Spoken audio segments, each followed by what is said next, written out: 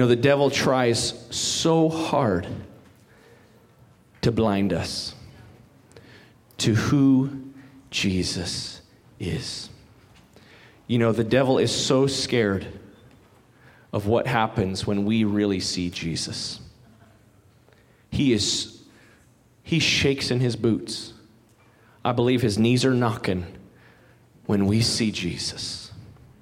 When we see him for who he is, the devil he works tirelessly to blind us or distract us or confuse us so that we are not able to truly see who Jesus is. And I tell you what, my prayer today is that we would see him. Amen. The lost, it says that there is a veil over those that are perishing. The gospel is literally veiled to them. They don't understand it. That is why in Romans chapter 1 it says, for the gospel is the power of God unto salvation, because when you present or you share the gospel, which is simply the news of Jesus, that is so good. It's like it's too good to be true. It is so good. When we just share who Jesus is, the Holy Spirit does something with that. The gospel is the power of God to remove that veil. But even as believers, through life circumstances and sometimes our own pride and our own knowledge, there are things that can restrict us from truly seeing him. And so my prayer today is that we see him.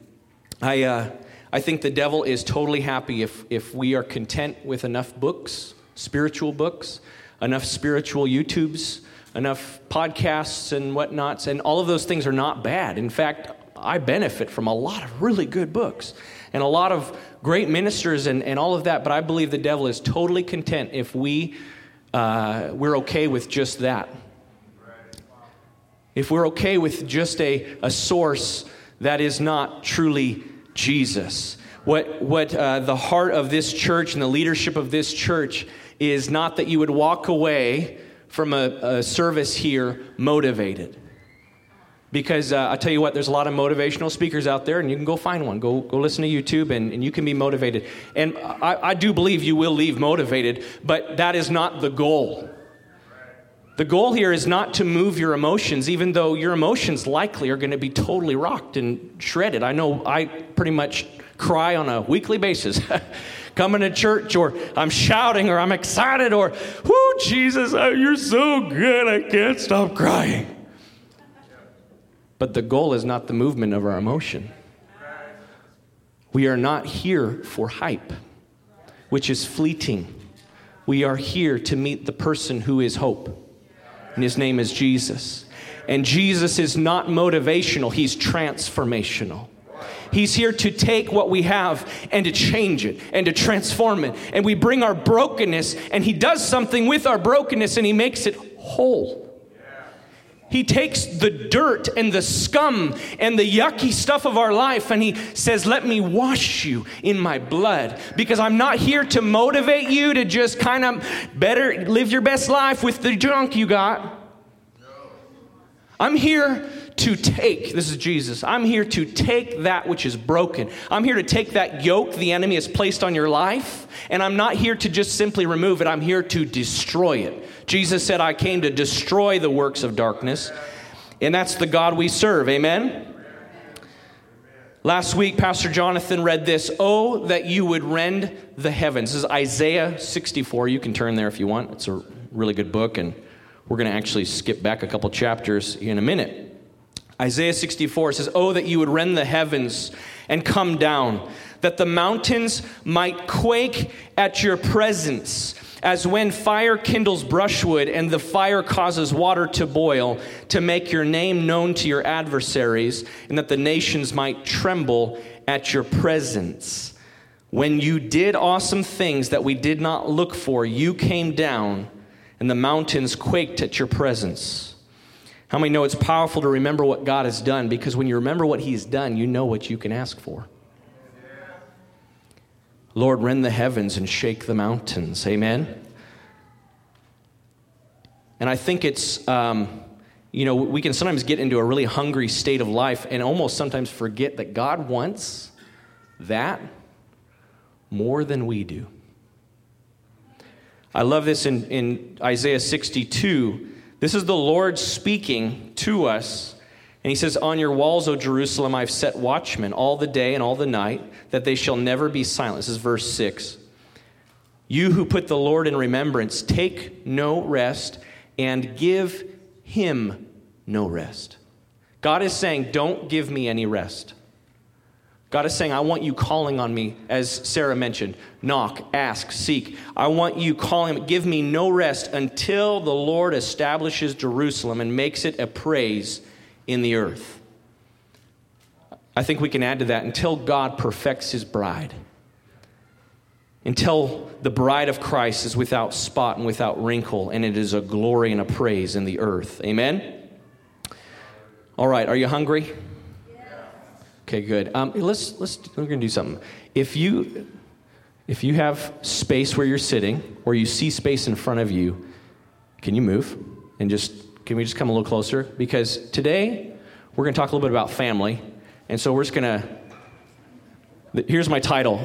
Revival is a family ordeal. You like that? Revival is a family ordeal. So if you got space, just scoot in. We're going to be family. Just get close. It's okay. Don't feel pressure if you feel like I need to keep enough space or whatever. But scoot on up. We're just going to look at Jesus together. Amen?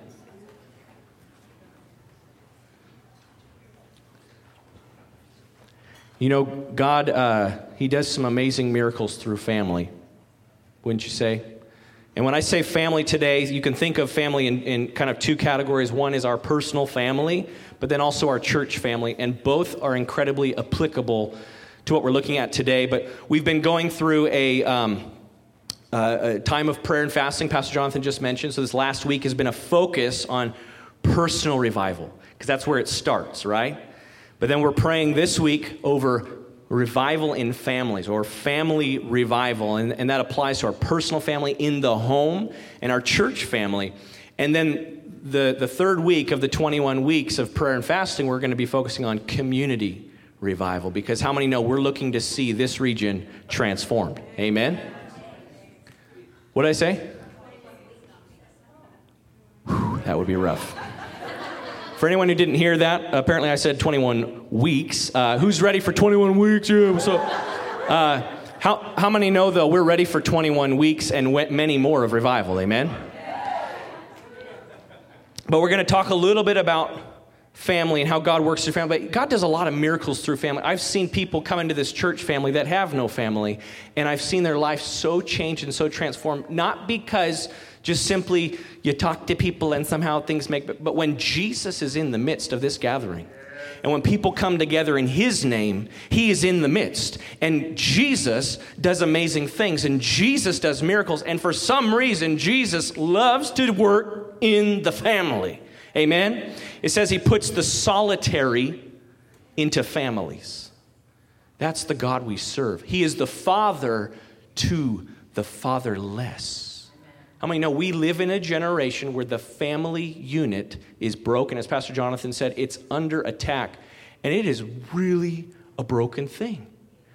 But how many know God can take what is broken and make something so much better? Amen? So healing comes through family. You know what else comes through families? Pain.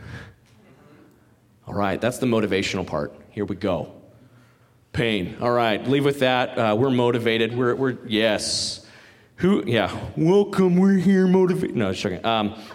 If you know where I was going with that, forgive me. But not here to motivate you by any means. But let's be real. There's pain that comes through families.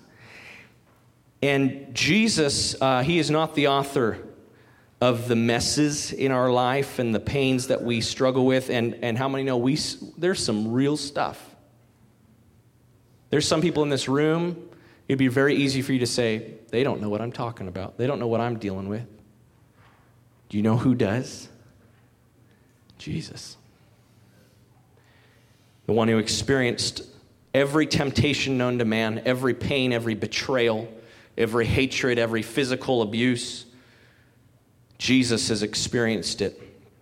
he became familiar with everything that we experience. And we serve a God who takes the broken and makes it whole. I want to read this really quick because we're going to set our sights on something. Psalm 133. You can turn there if you like. We're going to go somewhere. Promise. Somebody said to lunch.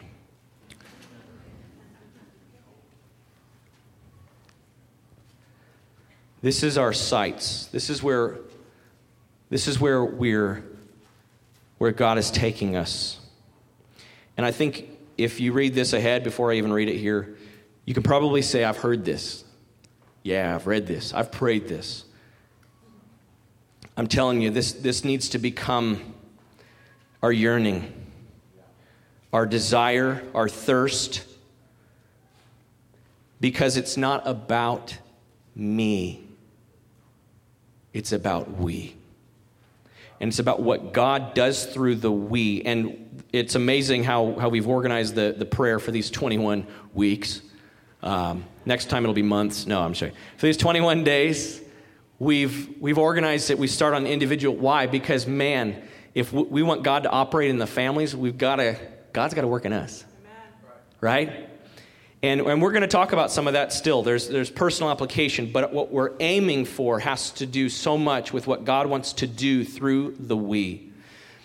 I'm going to read this. Behold how good and pleasant, pleasing, beautiful, amazing, wonderful, glorious, powerful it is when brothers, that means family, interpretation, dwell in unity. Okay, that sounds like a really easy thing to say, right? I think what follows should kind of give us a sense that this is actually really rare. And it's not actually that common, but it's actually so important and special to God that the following occurs. It is like the precious oil on the head running down the beard on the beard of Aaron, speaking of the high priest, the very first high priest ever established to act in such a way that would go into the holy place and meet with God because they had been anointed with the anointing oil running down on the collar of his robes. Verse 3, it is like the dew of Hermon, or Hermon, or however you say it, which falls on the mountains of Zion. For there the Lord has commanded the blessing, life forevermore. I want to be where God commands a blessing. Do you know why?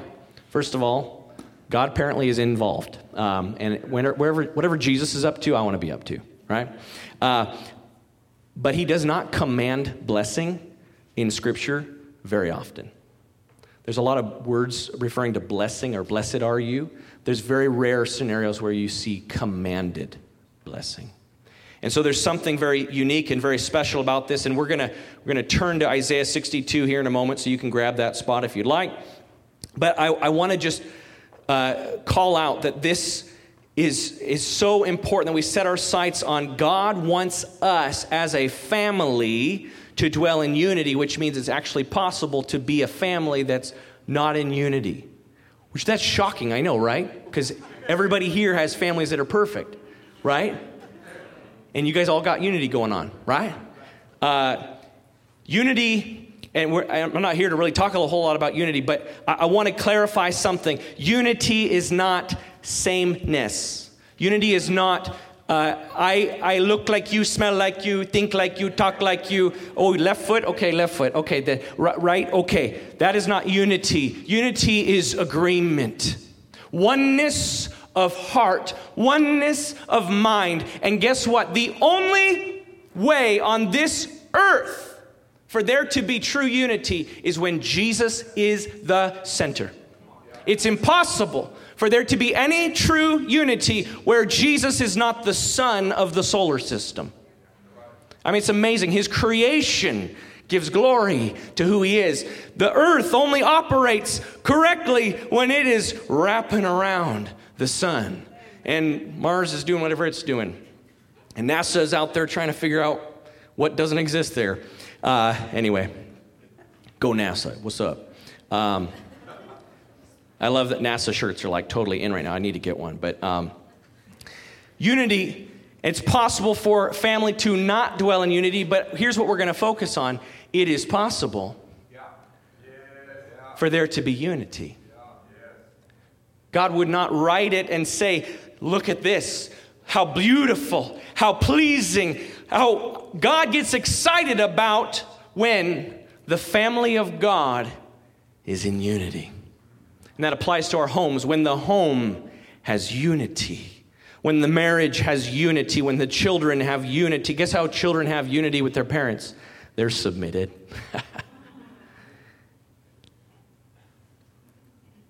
It's so beautiful to God that that's where his anointing pours out.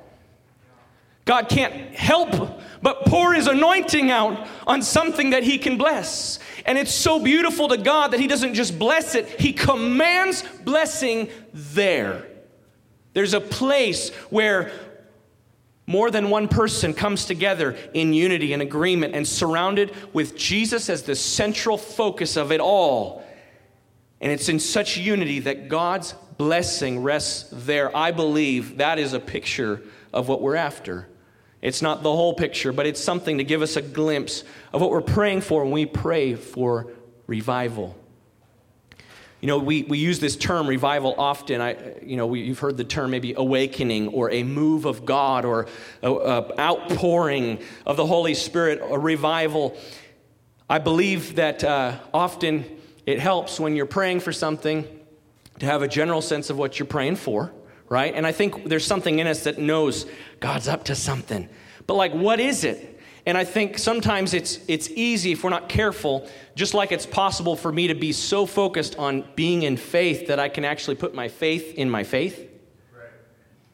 Oh, I'm standing on the word, and my faith, my actual faith is, my confidence is now in my standing on him, as opposed to, no, my faith is born because I've heard his word and I hear his voice in his word, and I'm standing and I'm believing that Jesus, the person, will accomplish what he said he will accomplish. We can easily get into this phase where we begin to have our faith in our faith, or we begin to worship our worship. And we can sometimes get to the point where we're so focused on revival that it's the thing, and we need to realize what we're after is not a thing. What we're after is the outflow of a person.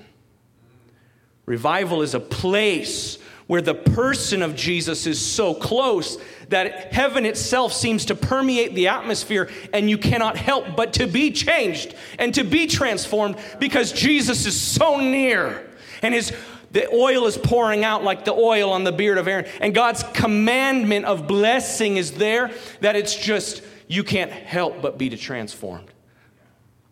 That's probably not the best definition of revival, but maybe it's a definition. I wrote down a few thoughts. It's a move of God. It's an awakening. It's a time where God visits, and in his divine mercy, he sovereignly pours out his Spirit in a way that seems to bring the very essence of heaven to earth. And it changes everything. It wakes up a sleeping, dormant church, and it lights it on fire. And the world is drawn to see what God is doing. It cannot be planned for, but it can be prepared for. It cannot be scheduled, but it will change our schedule. It requires no advertising. The Holy Spirit does such a great and mighty work that it becomes a burning torch in the midst of the darkness of the night. And multitudes are drawn, just like John the Baptist in the wilderness. I mean, I love Jesus saying this. What did you go out into the wilderness to see? Can you hear Jesus like,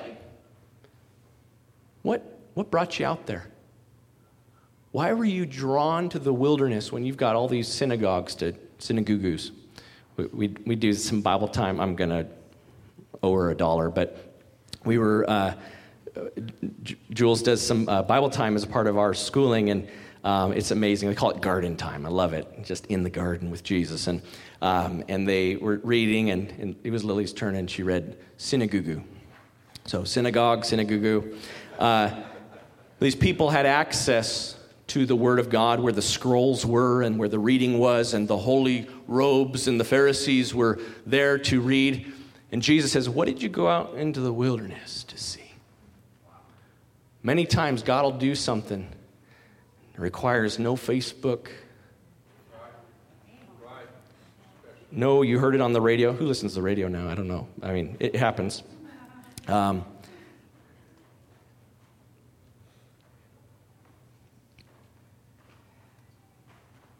We often see a powerful meeting and are tempted to call it revival has arrived, but I believe, and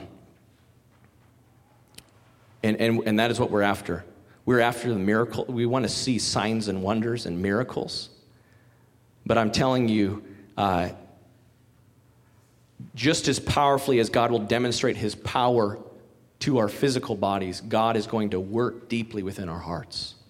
Revival brings you to your knees. It brings you to a deep travail for your own sin and the sin of others. An awareness of the condition of mankind without Jesus. I'll put it this way. Revival is Jesus revealed. And like I said, we can't plan the date or the time or the hour or the schedule, but we can, Jesus said, you know the times and the seasons. You can kind of sense when the season is shifting, and I know God is preparing us. I believe wholeheartedly we are going to see a mighty move of God, and it's going to be something that we can't perfectly box. It's going to break all of our boxes. It's going to break all of our schedules. It's going to break all of our expectations. It's going to be exceedingly abundantly above we could ever ask or think. And I believe our part right now, this season we are in, is God wants us to be ready, to be prepared. I was thinking about this last week. Right after church on Sunday, we go to lunch, and I'm trying to get Zeke to eat some lunch, and he would not eat a bite. And I'm like, okay, maybe it's just you're not a big fan of Indian food or something. And then we go home, put him in his bed, and he ends up vomiting. Is that the most scientific way I can say that without grossing you out? I'm just going to say vomit about 4 times, and that way you won't be so hungry. We can have a longer service. But anyway, so we're like, he vomits in his bed, and it's a mess, and we're doing sheets and trying to calm his stomach down, and he can't keep a thing down. I mean, later on, we try and give him some water, and it just keeps coming, and poor guy was like dry heaves and all this stuff, and we thought maybe it was something he ate. Was it the fishy crackers? No, it's not the fishy crackers. What was it? And so we go to the hospital after I touched his tummy, and he goes, ow. And we get to the hospital, and how many know when you get to the hospital and you're in pain and you got a problem, you are really hoping that they're prepared. You are really hoping that they know how to put an IV in you. We had an experience, so I'm saying that.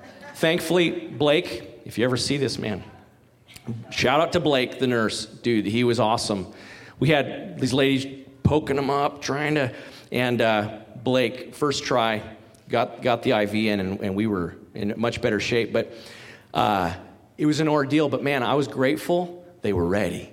Later on, they transferred us. We went to one hospital, and then they transferred us to Children's for an operation because it turned out to be appendicitis. I didn't mean to leave the punchline out there, but it wasn't really the punchline. But and when we got to Children's, they said, "Don't worry, they have a room for you.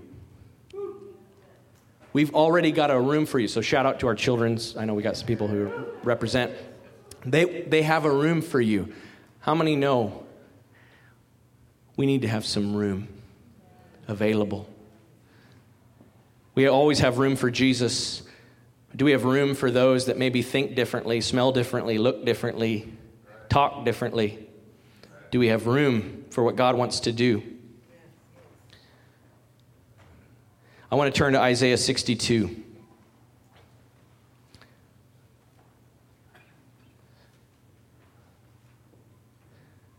I want to read verse 10. There's so much in this, but I'm just going to read verse 10 through 12. It says, go through, Isaiah 62, verse 10. Go through the gates. Prepare the way for the people. Build up the highway. Clear it of stones. Lift up a signal over the peoples. Behold, the Lord has proclaimed to the end of the earth. Say to the daughter of Zion, behold, your salvation comes. Behold, his reward is with him, and his recompense before him, and they shall be called the holy people, the redeemed of the Lord. And you shall be called sought out. I mean, I love that name. That means God goes out for us. He seeks us and brings us in. Amen. A city not forsaken. Anybody ever felt on the edge of forsaken? God, why have you forsaken me? Guess what? We are not forsaken. Amen. Jesus said, I'll never leave you. I will never forsake you. Amen. So we're going to look through this as just a little bit of a guide to preparation and what God is doing, but we're going to talk about much of this in the context of how God is preparing our hearts in the home and in the church as family. The first I want to look at is go through the gates, prepare the way for the people. I love how some of these, it's like poetic. It says it twice, go through the gates. Like if you make sure you hear this one, get through the gates. And when I look at that, I see that as a picture of return to where you belong. Cross the threshold and do something that is not currently comfortable. You like how you got to put, sometimes it all depends on the emphasis. You know what I'm saying? Some of you, after church, ask a friend. Return to the right priorities in life. For Israel, this prophecy was speaking to the Jews that were in exile, that there would be a day where they would need to go and return and retake their land and to enter through the gates. And I believe in this time, if we look at where we have been as a church, we look at the book of Acts, we're maybe not fully back there, or what we see in the book of Revelation. And so there's a place for us to go. There's a place for us to get through. And there's this calling, I believe, of the Lord, that as the family of God and in the home, that there is a place of returning to where we belong, returning to the right priorities in our life, where the main thing is really the main thing. And how many know Jesus is the main thing? And our life should revolve and wrap and completely be around him. And if there's any person, place, or thing, aka a noun, which we're learning in homeschool, you relearn everything, you know.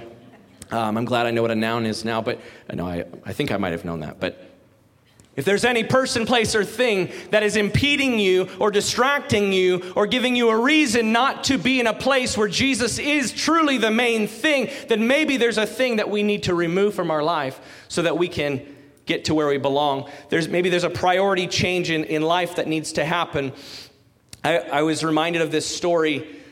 I wrote this down: prayer, devotion, church, family dinner, maybe shutting off some screens, being intentional with your time. You will always find time to do what you want, what matters to you. This is not a condemnation. This is a call. This is a call because God has so much in store. And I don't know about you, but I want to be ready. And revival's not just about the me, it's about the we. I know that something shifted in my heart, I don't know, over the course of this last year or a little bit more. And we've been in this season of prayer. But I don't know about you, but I've had a personal hunger for revival for probably, all my life I've wanted it, but or since I've followed Jesus with all my heart. But in the last, I would say, probably 4 to 5 years, it has been a thirst of mine. I'm crying out for you to move. I remember there's times where it would just, intercession would just fall on me in the car driving to work. And out of nowhere, I was just tired. And all of a sudden, Jesus, we've got to have a move. Seattle needs a move. We need your Holy Spirit. And it just comes out of you. That's the Holy Spirit in you. And by the way, if you were asleep, I'm so sorry. But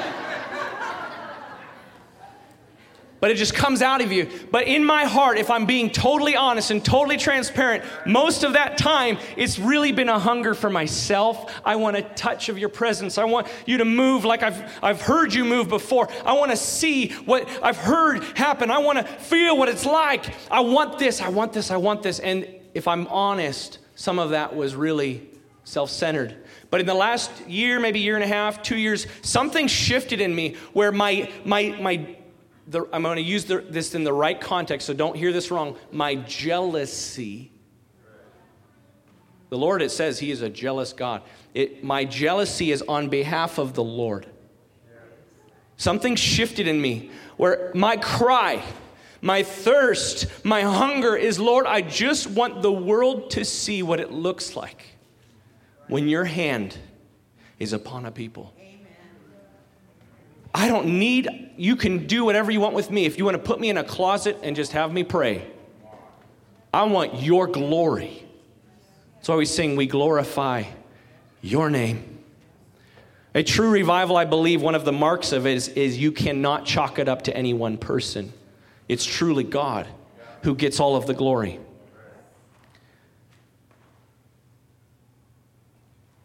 We've got to return to the right priority, the right motive, the right heart. Go through the gates. Get back to where we belong. And many times it's the basics, like Pastor John said today. Only believe. You face a situation and you're like, yeah, I'm going to pray. I'm going to believe. But guess what? So this is like this. And so because it's like this, God can only do this. But the rest, this is what it's going to be. How many know we do this? Do you follow my confusing language there? We do this. We're like, God, I'm going to believe on your word, but except in this situation because it's like this and this can't. And Jesus made it really simple. Only believe. He told Martha, don't you understand? I am the resurrection and the life. She's like, Jesus, you were supposed to come when Lazarus was sick, and you could have healed him. As if he's not able to raise him from the dead. Why? You could have healed him, but you came too late. And Jesus, now you can't do anything. But we do this.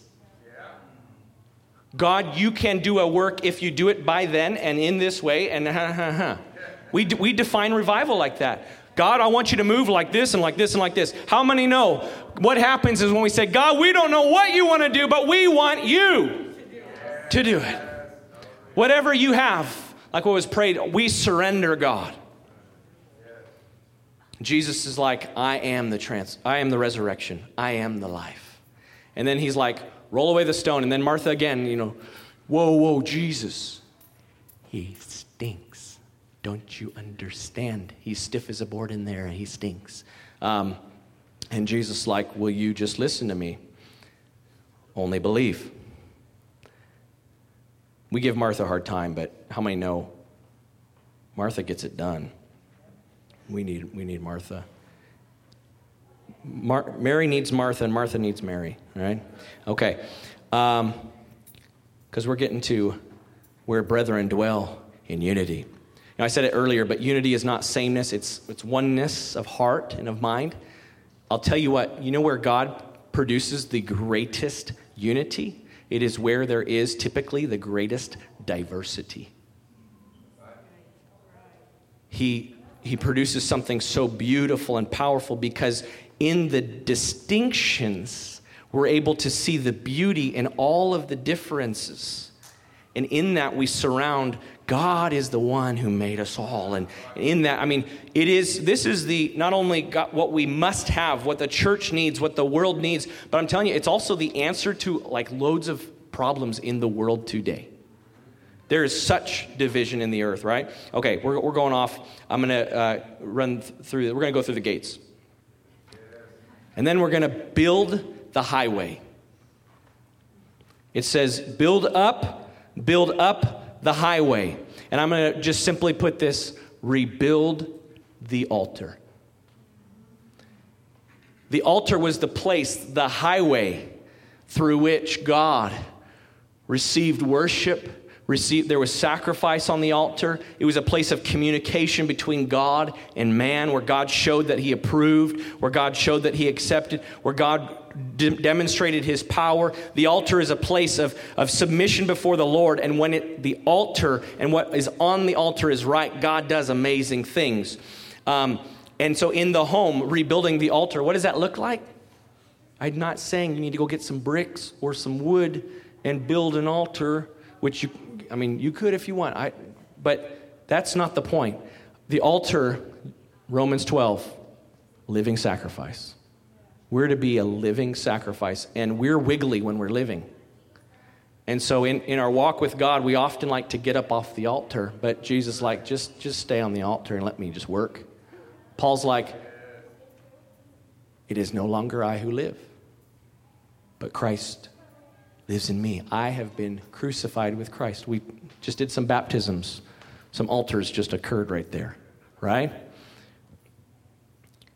Rebuild the altar in the home. What does it look like? Reestablishing prayer as a priority. Worship. Getting into the Word. Kids need to see you worship Jesus. We are not the best at it. We're improving and trying to do it more. But like one of the things I want my kids by the time they're 18 to know what it looks like for a grown man to cry all the time. And not just because he's boo-hooing, I mean crying in the presence of God. Pouring out his heart before Jesus. My wife, I love this, when we got a piano a little while ago, and we just had this desire. We had a keyboard, and keyboards are great, okay, no offense. Yamaha. But there's just something about a real piano, and it was just a hunger, a desire in us. And so we waited, and we finally found one. We got kind of a cool deal on something. It was a really old, it's over 100 years old, but it was like refinished and stuff. It was really neat. But we get it home, and it changed everything in just the practical part of just us being able to have a place where we just go pour our heart out before God. And for my wife, that was a big part of her journey. Ladies, if you were there at the women's meeting, she probably shared about it, but like that was how she poured out her heart to the Lord all the time. And so she had to find other ways with the keyboard and headphones, and it was a game changer for us. And we get it in the home, and the kids are singing and worshiping, and it's just awesome. And she's like, it's like an altar. And I'm like, oh, I just want to cry. Like, yes. The altar, there's nothing special about the altar. It's what happens at the altar. We are altered, Pastor Jonathan just said. That's right. We are altered at the altar. I mean, this is carpet here, right? And this little seam right here, sometimes for those of you who are OCD, I'll just sit here and like stare at the seam. I'm like, how do we fix it? But, like there's carpet. It's carpet, it's carpet. But what happens here? I mean, how many people do you know in this church that have poured out their heart before God and are standing here today, or God's sent them elsewhere, and they're following after God, running after Him because of something God did here? There's something about the altar, both in the church and in the home. And I tell you what, I believe one of the marks that we're going to see of a move of God is just as much, if not more, not just coming or going home talking about what God did in church, but coming to church talking about what God did at home. In 2 Kings, you don't turn there, 18, Elijah, it says he took stones. It gives you the impression that there was just like this broken altar, and he was picking back up stones. It says, and he rebuilt the altar. Elijah restored Israel as a nation that serves the one true God. And there's this beauty of the unity that it brought. He used 12 stones that symbolized each tribe of Israel. It's awesome. Rebuild the altar. The third point we're going to talk about is this one where it says, clear it of stones. And I want to say something. The Holy Spirit, He's doing some amazing things. I don't know if you've just seen it, but service by service, we just see God kind of just doing a deeper and a deeper and a deeper work. But I want to remind you and challenge you, whatever you want to, the right word is for this. But when God is speaking to your heart, do not push away. Pull in, lean in, run to him, whatever that looks like for you. But if God is speaking, it is because he wants to do an amazing work. And our flesh goes, ooh, but I don't want God to see my mess. I don't want him to see my problems. I don't want to, I don't want to give him control. Oh, I just said the control word. Whoa. We're going to stop there. We're not going to do it. Because nobody here has desire to be in control of their life, right? I mean, nobody. Okay. It's scary when we just really give him everything. It's one thing to sing a song, say, I surrender. It's another to say, God, you're challenging this part in my heart, and I want to lay it down. And I'm giving it to you. I'm saying I no longer have control of this. You're Lord and you're God, and so I'm giving you everything. But this thing in particular, you are highlighting in my heart that I need to lay down.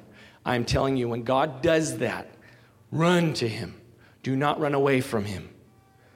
There's an effect that can occur in our heart where every time we resist the conviction of the Holy Spirit, it's like it puts a callous layer over our heart. And over time, it becomes a hard heart. And it's really hard for God to speak. And he can do anything. And he breaks through hard hearts. He broke through my hard heart. But it's way easier. And you go through way less pain when he's speaking, man, just run. And so we will have time at the altar here, and I believe God wants to do some deep work.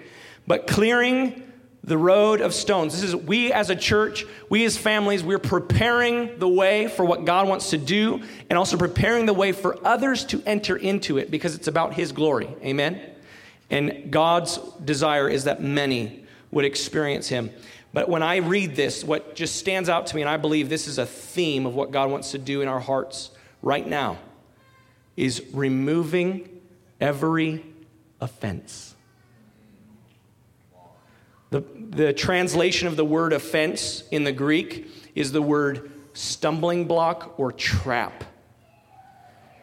And I say the word offense, and we live in a world where it's like you get a badge if you can say that you're offended about something. It's like, the school system is like, children, what are you offended about today? It's like we celebrate offense. And Jesus has some interesting things to say about offense, and we're not going to read a whole lot into it, but he says, woe unto those through whom the world comes offense. To cause others to stumble. I was seeing it like this. Offense is a fence. Like it's like, okay, I'm going to get some fellas. Guys, you stand up real quick. Will, can you come too? You guys just stand in a row right here, shoulder to shoulder. Okay, now do it again, but do it this way. Okay. Jose, would you mind standing right over there? Okay, God is wanting to use my life, and he's leading me. How many have ever cried out, Lord, use me. I want you to use me to minister to other people, and I want you to speak to me. And God's saying, hey, I want you to go, just love on Jose. But I'm so busy and preoccupied and focused on and hurt by my offense. And this offense in my life, it's real. I'm not diminishing hurt. I'm not diminishing wrong. God does not say, you just have to pretend it never happened. No, God's saying you lay it down and I'll heal you. You forgive and I'll deal. Let vengeance be in God's hands. God, he's a just God. He deals with things. Sowing and reaping happens in this world. Amen? But man, for as long as I allow this offense or offense, these guys are a tall fence. It's a pretty strong fence. Let me see if I can. No, I was joking. I'd be scared to stand against these guys on a football field or something. But This fence is so preoccupying my life that God's speaking, but I'm not really hearing. Here's a need over here, but I'm in pain. And I'm identifying with my offense, and I'm identifying with my hurt, and I can't receive healing because I'm saying, God, no, I'm not giving this to you. This is mine. And God's saying, remove the stones from the highway, remove the stumbling blocks, remove the things like if this is my path, and God has a plan for my life. How many know he has a good purpose for all of our lives? God has an amazing plan, and this is the path I'm on. Guess what happens? I can't continue. And so there's stones in the way. And the unity that God wants to produce in our church and in our homes, it cannot be brought to pass unless we get rid of this. Thanks, guys. You guys are awesome. Guys, give those guys a hand. Acts chapter 10, I'm not going to read this because I think this is where we're going to end. Can I ask... Deborah, would you mind playing?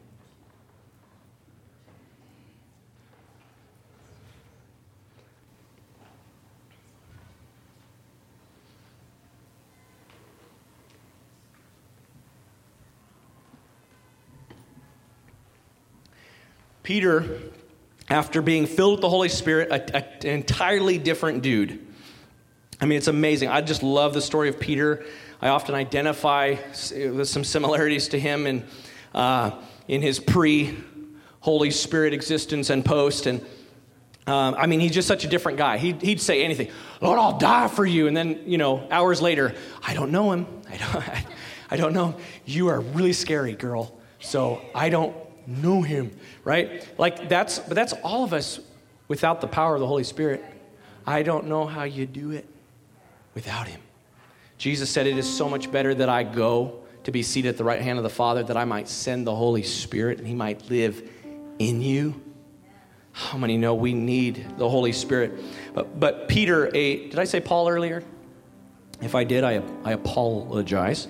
But Peter, this transformed guy, he's walking everywhere and healings are breaking out. I mean, hey, in the name of Jesus, rise up and walk. He's been thrown in prison, and angels show up and open the prison door. And like, hey, Pete, let's go. We're getting you out of here. Move quick, I'm going to see a man about a horse. Okay. But he's seeing God do these amazing things. Powerful. And it says, and he was in the presence of the Lord. In Acts chapter 10, it says he was sitting on this roof just chilling with Jesus, and I believe praying in the Spirit. I think it says I was in the Spirit on the Lord. Is it on the Lord's Day? I can't remember. And he says, and I saw this sheet come down, and the Lord showed me all of these things that were unclean. And 3 times I see this vision, and God was showing me, because in Jewish culture and in the commandments, there were certain foods you were not supposed to eat. They were called unclean, unholy, different. Common was another word for them. Those are common. Those are not separated. Those are common. The rest of the world eats that, but we don't do that. And God was showing him this 3 times. And up to this point, Peter, who'd seen all these miracles and all these signs and wonders, he thought at that point in time that Jesus died only if you were Jewish. Could you receive? And I don't think he probably consciously thought that. But there was something in him that tradition had been locked into him, and a certain preconception that, oh yeah, I don't hang out with Gentiles. I especially don't go in their house. That's just a thing we don't do. And I'm not saying Peter was offended by any means, but there was a stone, there was something restricting him. And so God wanted to deal with something in his heart. At the same time, he's doing an amazing miracle in a family. And so God shows Peter 3 times this vision. And he's like, God, these things are unclean. And God says, don't call unclean what I have made clean. That's a word for some of you here today, that you're struggling in condemnation. You've received salvation in Jesus, but you feel so unclean. And Jesus is saying, do not call unclean what I have made clean. But God says to Peter in this vision, don't call unclean what I've called clean. Don't call common what I've called uncommon.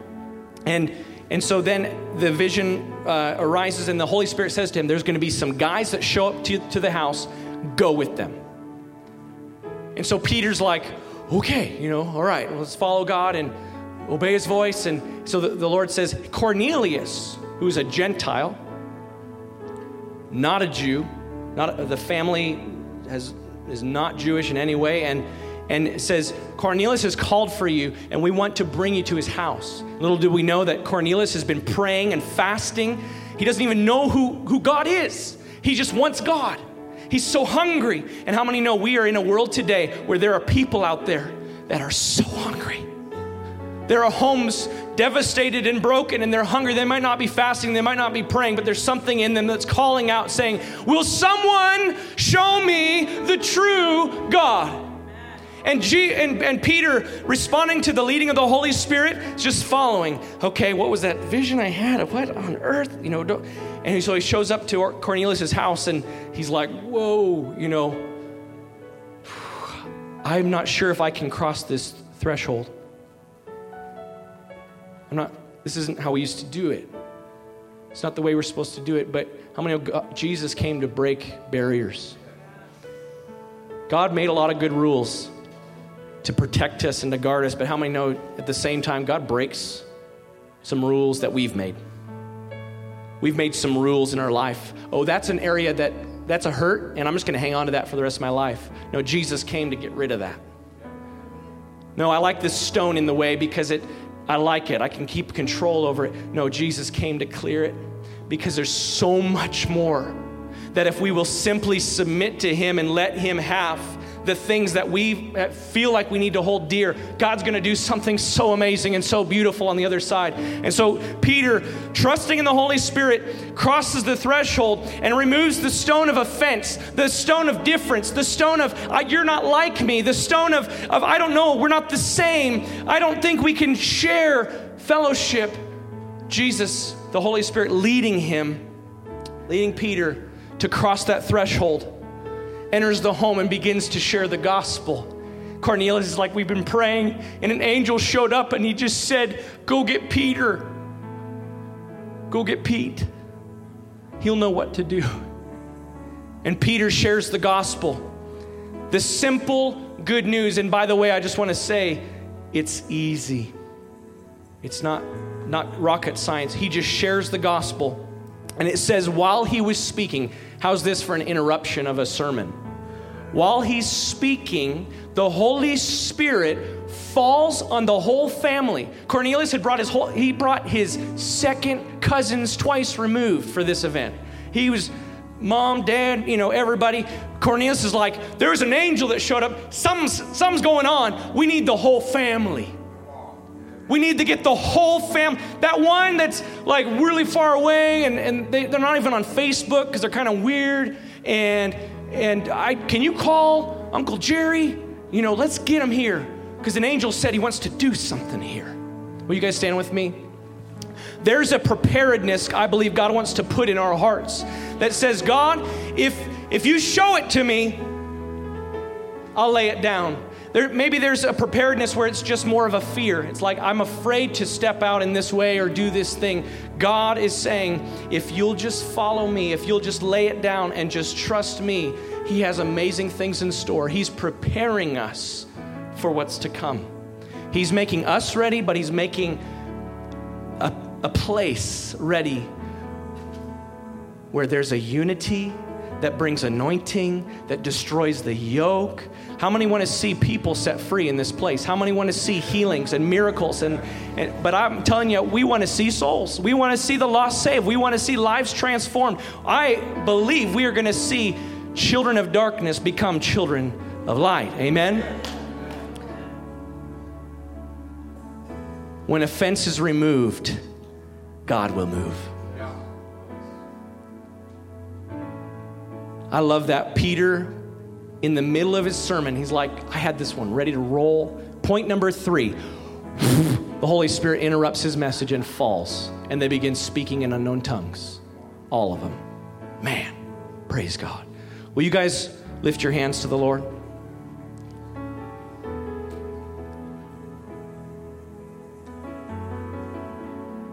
Father, we acknowledge that apart from you, we can do nothing. Even when you call us to lay something down, it's only by your grace that we can give it to you. It's by your grace that we've received salvation. It's by your grace that the blood of Jesus was given to us. It's by your mercy, Lord, that your love stretched out to us who are not deserving.